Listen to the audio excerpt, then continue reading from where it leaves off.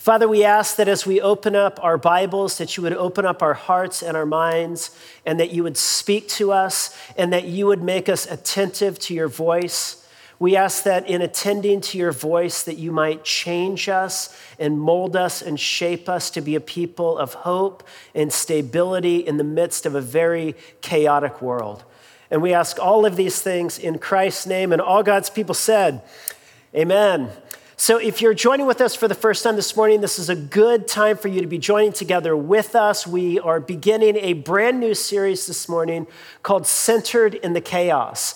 And what we're going to be talking together about is how we, in the midst of all these very chaotic, difficult, challenging times, how we can have our own hearts and our lives centered in God in the midst of all of the turbulence around us. And as kind of a guide for our lives kind of being centered in God, we're going to be journeying through the book of Psalms. Now, we're not going to cover every psalm. There's 150 of them, and the series is only going to go about 10 weeks. But we're going to take a really good selection of these psalms that help us kind of center our own hearts in God. Now, I wanted to talk to you about this topic right now because I think in times like this, it does us well to ask the question, what might God be saying to us in the midst of what we're going through? You know, it was C.S. Lewis who said that pain insists upon being attended to. God whispers to us in our pleasures. He speaks in our consciences, but he shouts in our pains. It is his megaphone to rouse a deaf world. And so it's important for us to ask in times like we're going through right now, what might God be saying to us? How might he be getting our attention? What might he be leading us into? What might he want to do in our lives during this season? And I believe that at least one of the most significant things that God wants to do in your life right now is to help you engage more personally and more effectively with him. God wants to see your own heart and your life centered in his own heart and life so that you can find stability in the midst of the chaos.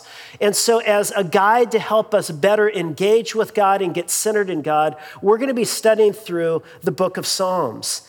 You know, Psalms was the book in the New Testament that is quoted more than any other of the Old Testament books. It is the book in the Old Testament that Jesus himself quotes more than all of the other Old Testament books. Martin Luther called it the Little Bible.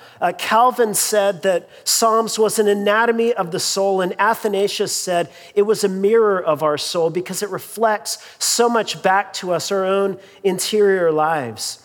And so we're going to be diving into this very rich and this very evocative and fascinating book beginning this morning. And so what I want to do this morning is I just want us to begin with kind of a broad flyover of the whole book. We're going to be doing kind of a basic general introduction. And so I want to introduce to you the book of Psalms underneath three headings this morning. Number one, we're going to talk about some of the basics of the book.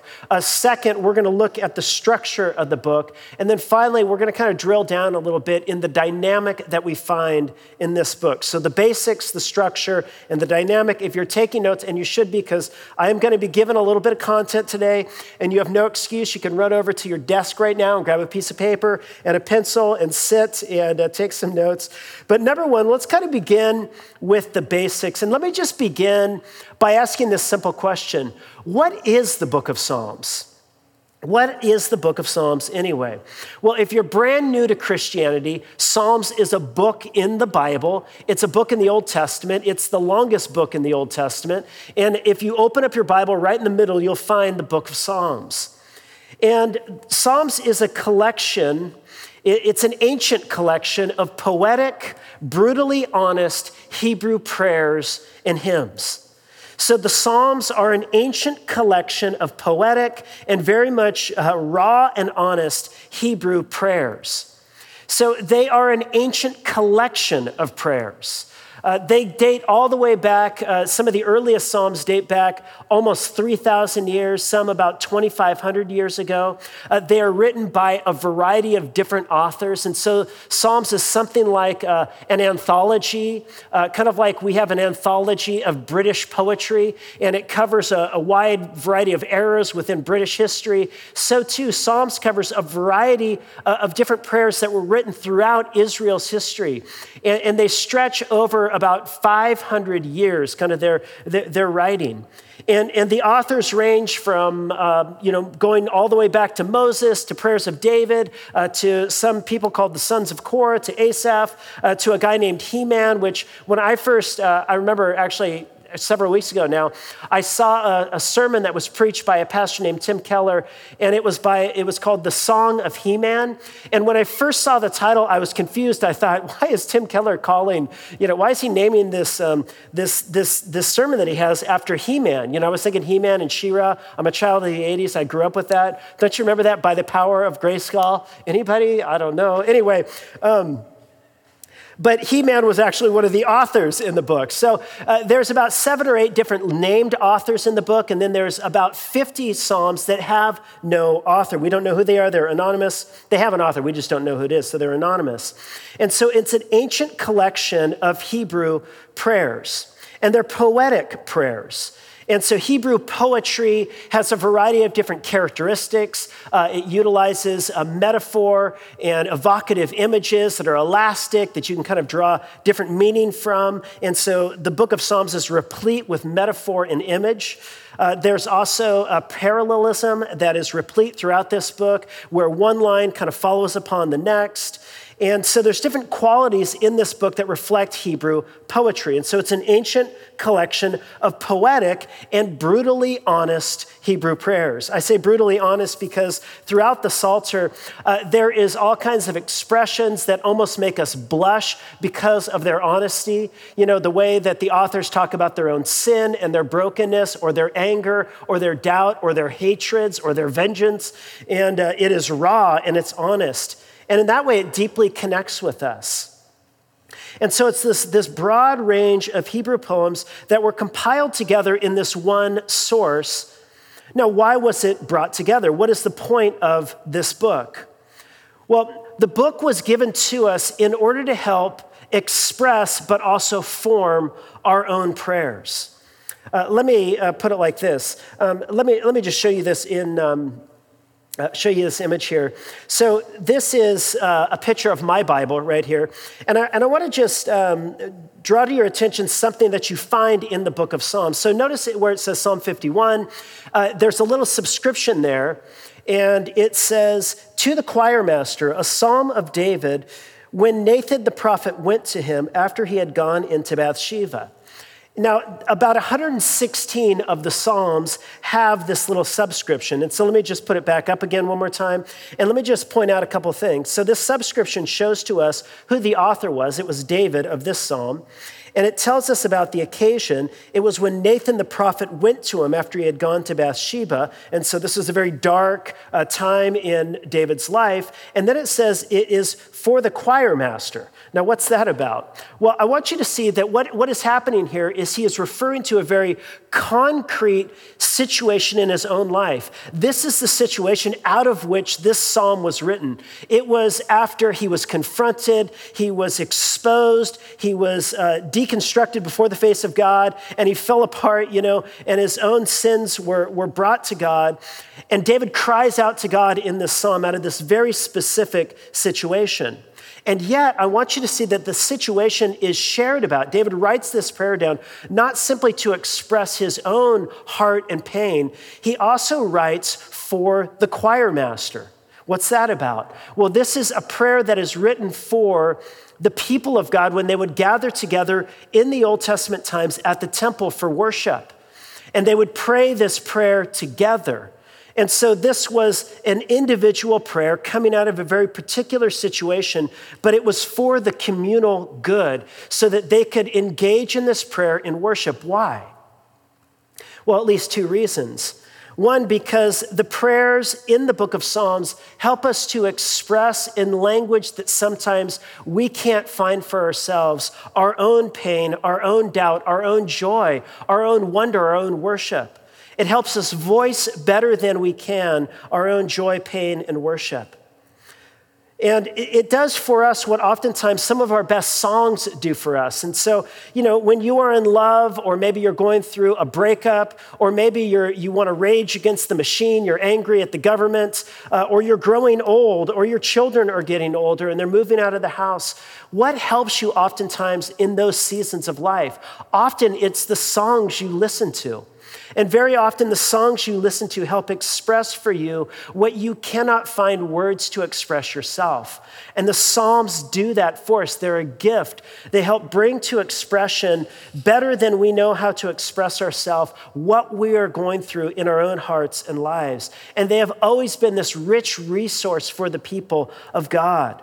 It's interesting. Some of these Psalms are written 2,500 years ago. I mean, they're ancient in a different foreign culture, written by different people in radically different situations and social settings than we find ourselves. And yet sometimes the very words themselves leap off at the page and it feels like it was written last week. And it felt to you like, man, there was no better song that could have expressed where I'm at right now than what I am reading right here.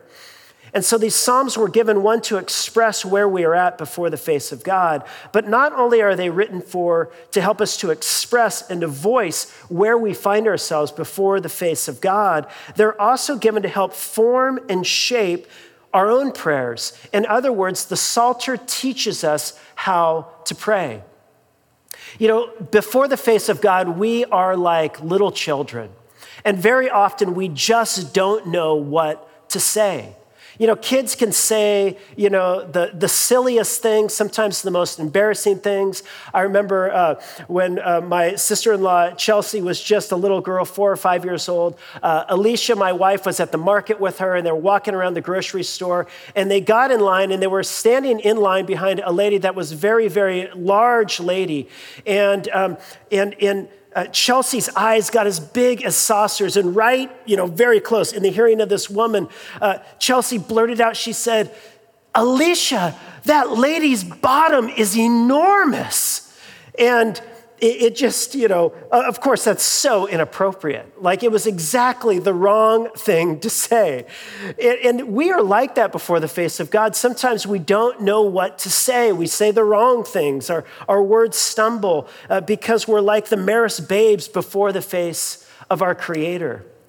And the Psalms teach us how to pray.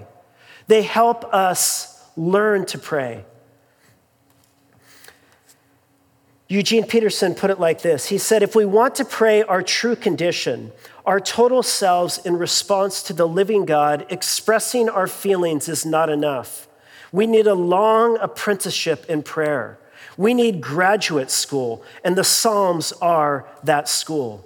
And so the Psalms are the school in which we can learn how to pray. They teach me how to engage with God. And so over the next several weeks together, as we are in this series, we're going to learn from this ancient book of Hebrew prayers how to pray.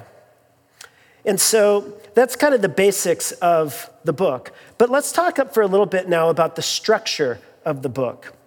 So the Psalter is written it contains 5 distinct books. And so if you have your Bible and you're looking at, if you open with me to Psalm chapter 1, you notice right ahead of Psalm 1, it says book 1.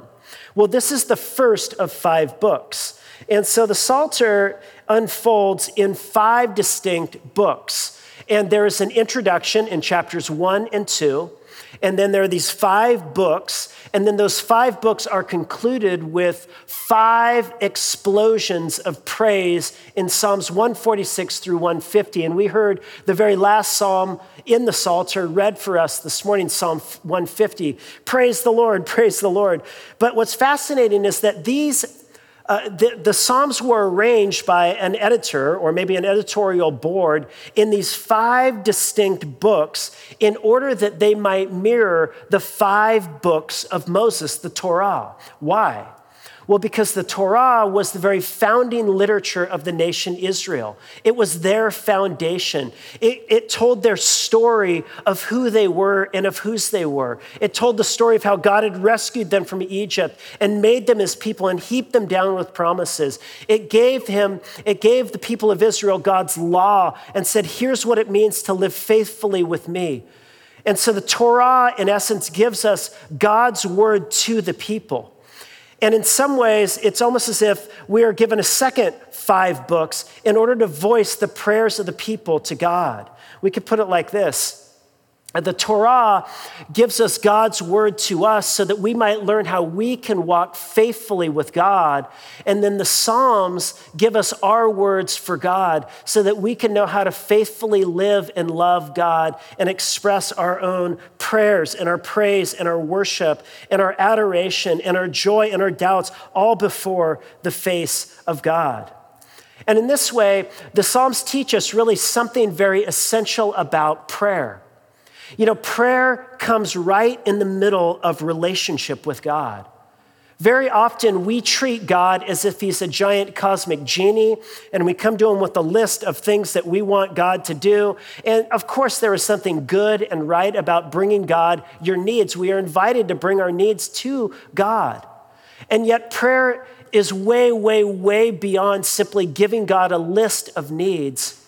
In prayer, we actually engage in dialogue with God about the things that matter most in our hearts and lives. And I think very often why prayer gets kind of boring for us is because we're simply giving God a list. We've come to him with our grocery list and we're rattling that thing off rather than bringing to him the deepest pain, the deepest joy, the deepest sorrow in our own heart and exposing that and bringing that before his face. And so the Psalms invite us into this deep relationship with God. It invites us to respond to God with our love and our joy and our obedience. And so we've seen something of the basics of the Psalms, and then we've seen something of the structure of the Psalm. But what I want to do now is I kind of want to drill down for a little bit and talk to you about the dynamic that we find in this book. And it's a dynamic that is expressed in the types of psalms we find in the book.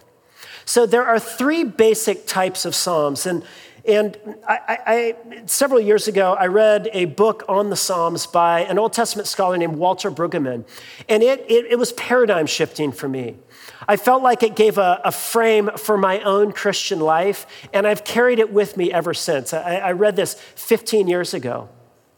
And I want to share with you what I learned from Walter Brueggemann about the Psalms. So Brueggemann highlights something that almost everyone sees in the Psalms, and that's that there are basic types of Psalms. And he categorizes the Psalms in 3 types. He says, number 1, he says, there are songs of orientation. And then he says there are songs or psalms of disorientation. And then he says there are psalms of new orientation. Now, psalms of orientation are psalms that we pray, or psalms that are prayed in this book when life is good and when we are experiencing God as stable and faithful and our provider and our strength and our rock. And in these psalms, there's all kinds of joy and delight expressed to God over all kinds of good things that we experience in our life. And so, for example, Psalm 133, it says, "Oh, how good and how pleasant it is for the brethren to dwell together." This is a psalm that is delighting in and rejoicing in the fellowship in the church family. And then there's psalms like Psalm 1 that says, "Oh, how happy is the person who walks not in the counsel of the ungodly, nor stands in the path of sinners, nor sits in the seat of the scornful, but their delight is in the law of the Lord, and in God's law they meditate day and night. This will be like a person planted by the rivers who will be stable and strong and whose leaves will never wither, but they'll go from strength to strength." And so these are psalms that are rejoicing in the delight of being with the people of God, delighting in living the life of the ways of God. There are psalms that delight in the creation of God. The heavens declare the glory of God, says Psalm 19. Or Psalm 104, "When you open your hands, O God, it is filled with good things." God opens his hand to satisfy the desire of all living things. These are psalms we sing in the words of Psalm 16:6 when he says, "My lines have fallen in pleasant places." That's a statement referring to his allotment, his land that he owns. He says, "My land is good, life is successful, all things are going well." And these are psalms really that give voice to those seasons in our life when we are praising God for all of the goodness that we have received. When we sing the words of that song that we sang before I began preaching, you keep on getting better, keep on getting better. You know, and this is kind of the song you sing in these seasons of orientation. And so there's one category, kind of a catalog of songs that are like this. But then there's a second category of psalms. And these are psalms of disorientation. Now, in psalms of disorientation, you are not celebrating the goodness of God. You are not rejoicing in how great everything is. In psalms of disorientation, you are lamenting and you are complaining because things are not the way they're supposed to be. Psalms of disorientation are those psalms that you sing when the bottom comes out on you, when life starts to fall apart, when things don't work the way they're supposed to go. You know, when you were taught, that God is good, he's providing for you, but then you find yourself in lack and need, and you've prayed for a job, you've prayed for a spouse, you've prayed for a child, and it seems like your prayers are going unanswered, and you're thinking, what is going on? Or maybe you've walked in the way of God, but the result has not been happiness. Instead, you are depressed, and you are clinically depressed, and you can't seem to get out from under it. And during these seasons, during the seasons of disorientation, we hear the psalter cry out in questions toward God, saying things like, "How long, O Lord, will you forget me?" Psalm 13. Or, "Why, O Lord, do you stand afar off? Why do you hide yourself in times of trouble?" Psalm 10. My God, why have you forsaken me? Why are you so far from the words of my groaning?" Psalm 22. Why have you rejected me? Psalm 44. These are psalms when we feel just overcome, sometimes by our own sin, like in Psalm 38. My iniquities have gone over my head. They are like a heavy burden, too heavy for me. Or times when we're just overcome with depression. My tears have been food for me day and night. Psalm 42. Times when we just feel like we are in need of the mercy of God. Have mercy on me, O God, according to your unfailing love, according to your abundant mercy, blot out my transgressions. Times when we are experiencing the injustice of the world and the darkness of the world, and we are stuck in the mud, we are down in the pit. And so there's this whole catalog of songs that are called Psalms of Lament. And this actually, interestingly, fills out the majority of the Psalms. Isn't that interesting? The majority of the Psalms are not Psalms where we're simply celebrating all that is good. The majority of the Psalms, the largest catalog we have, are Psalms where we're crying out in brokenness because things are not going the way they're supposed to. And I think there's a good reason for that. The reason probably is because often that's just how we are experiencing life. So there's Psalms of orientation, and then there are Psalms of disorientation, and then there are Psalms of new orientation. And in Psalms of new orientation, you experience a transformation by the surprising grace and gift of God that breaks into your life. And God actually draws you out of the darkness. Or in the words of Psalm 40, I waited patiently for the Lord, and he inclined and he heard my cry. And he pulled me out of the pit, out of the miry clay, and he set my feet upon a rock. Or the words of Psalm 30, you turn my mourning into dancing. These are Psalms where God steps in, and even though we felt so despondent and we were crushed, we experienced the surprise of God's joy and God's grace, and he breaks in and he brings transformation in our life. And so there's these three basic catalogs of Psalms throughout the Psalter. And in the weeks ahead, we're going to be exploring each one of these types of Psalms. But what I want to point out to you right now is I just want you to see that these Psalms actually connect with seasons that we find ourselves in. Sometimes we find ourselves in seasons of orientation where we are praising God, seasons of disorientation where we are laid out flat on our back, And then sometimes we are in seasons of new orientation where it seems like against all hope, God took us out of the darkness and he brought us into the light by his sheer grace. And what the Psalter teaches you and what it teaches me is that whatever season you find yourself in, it is the right season to come before God. Now listen, I think in our evangelical subculture, what we feel most comfortable singing are the happy songs. They're the songs that we sing in life when everything is going well, when the sun is shining. And it's the songs that we most commonly sing in our churches. It's the news we want to hear in our churches. We want talks that are uplifting and that move us and shake us and cause us to dance. And I probably shouldn't be dancing, especially in front of a camera, but there it goes. But often in church, this is what we feel most comfortable singing. Psalms that we don't often find in churches are Psalms like Psalm 109, when the psalmist is so upset by the injustice of the world and how wronged he has been, that he is actually praying God's vengeance down on people. Psalms like Psalm 88, where the whole thing is basically a cry of lament, and the very last phrase, he says, I am left in the darkness. And that's all you get in the psalm. And yet, what is fascinating in the Psalter is that there is nothing inappropriate to bring before the face of God. You know what God doesn't want?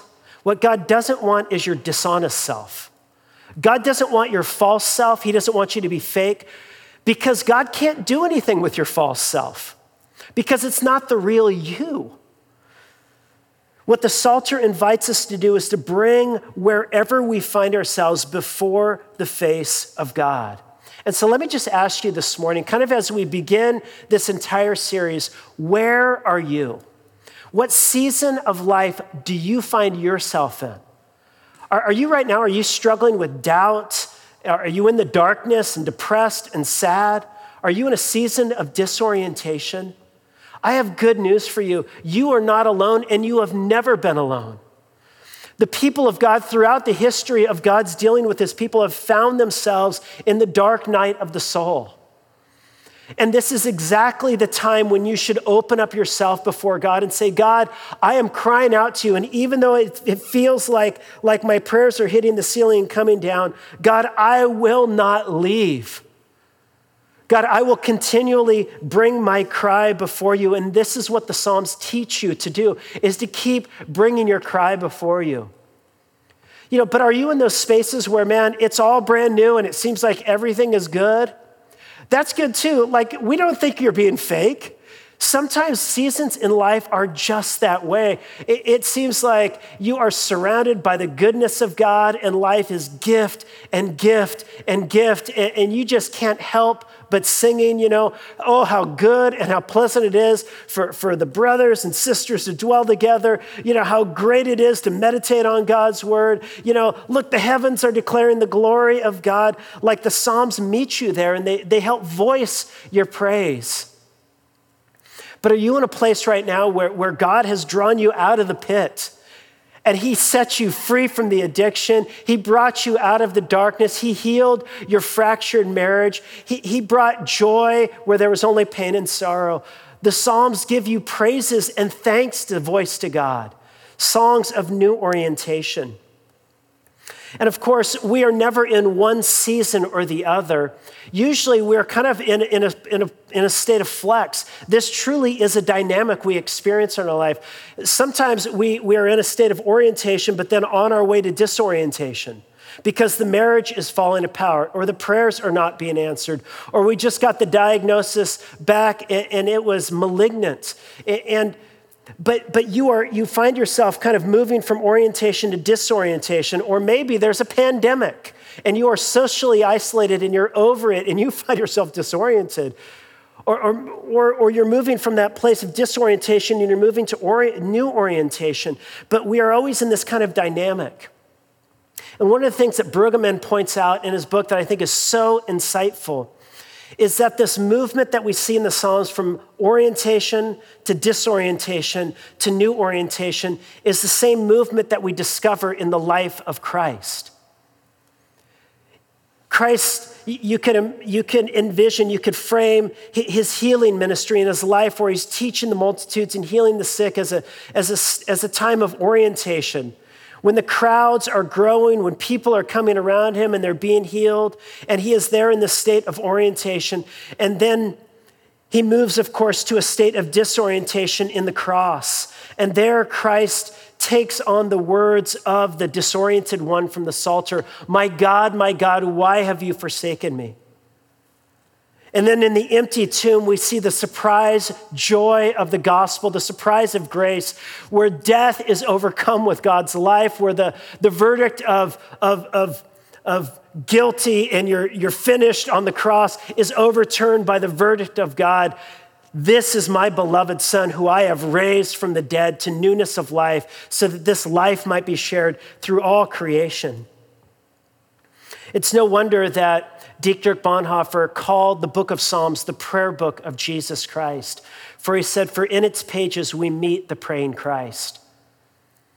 And there are those moments when you're reading through the Psalms and it just strikes you that you're reading about something more than the experience of David or Asaph. This is a prophetic experience. He's speaking beyond himself to something that is so dark that God in Christ actually immersed himself into. Well, as we move on throughout our series in the weeks ahead, I just want to invite you to consider kind of prayerfully, reflectively, upon that question, what season of life do you find yourself in right now? And what I want to encourage you to do is to take some space and to share with somebody around you, maybe a spouse or a sibling or a friend over Skype or phone or Zoom, because you can't get enough of Zoom during a pandemic, but talk with somebody about kind of the season of life you're in right now. Just share with them, like, am I in a state of orientation, disorientation, or new orientation? And then the second question I'd invite you to reflect on is, how did you get there? What happened in your life that brought you kind of into this state of disorientation or moved you from disorientation to new orientation, and share that with somebody. Ask somebody these questions. What season of life are you in? And how did you get there? Invite them to share with you their story. And the final thing I want to invite you to consider as we move forward in the series ahead is consider how God might want to meet you in the season you're at right now. There is nothing out of bounds. There is no place where you find yourself right now that is too far from where God might be able to touch you and meet you. And so it is where you are at right now that God wants to meet you. And so I would invite you to use the Psalter in the weeks ahead, kind of begin to read through it, begin to pray through the Psalms. The book of Psalms is like a Shakespearean play in this. It's not simply meant to be read and studied. A Shakespeare play, to reach its fullest, self, it needs to be performed. And so too the Psalter, it's not enough for us to study them or read them. We actually need to perform them in our own prayers, in our own worship, in our own singing. And so I invite you in the weeks ahead as we walk through this series to take your own heart, your own life, whatever season you're in right now, and find those Psalms that bring voice to where you are at right now, and meditate on those and allow God to meet you there and take you where he wants you to be. And so I just want to close in prayer, and I just want to pray over our church family as we move into this series, that God would take this journey that we walk through the Psalms, and that he would use this to center our own hearts in the midst of the chaos wherever we may find ourselves. And so let's pray together. Our great God and Father, we come to you now.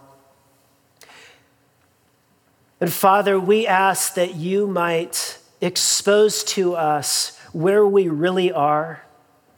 Sometimes we even lie to ourselves and we deceive ourselves. But God, you know us fully, you know us completely, you know us all the way down. And we pray, oh God, that your knowing might expose us And I pray, oh God, that you might not simply expose where we are at, but I ask, God, that you might meet us in this series, that you might meet us in the Psalms, meet us in your word. God, meet us in our doubt, in our pain, in our joy, in our gratitude. God, meet us where we are and take us to where you want us to be.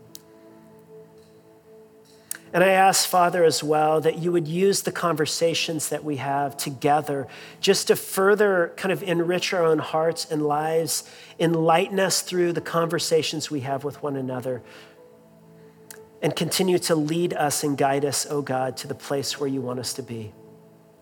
And we ask all of these things in the name of your Son, Jesus, who entered into the disorientation so that he might bring us into the hope and to the new orientation of the resurrected life. And it's in his name that we ask this. Amen.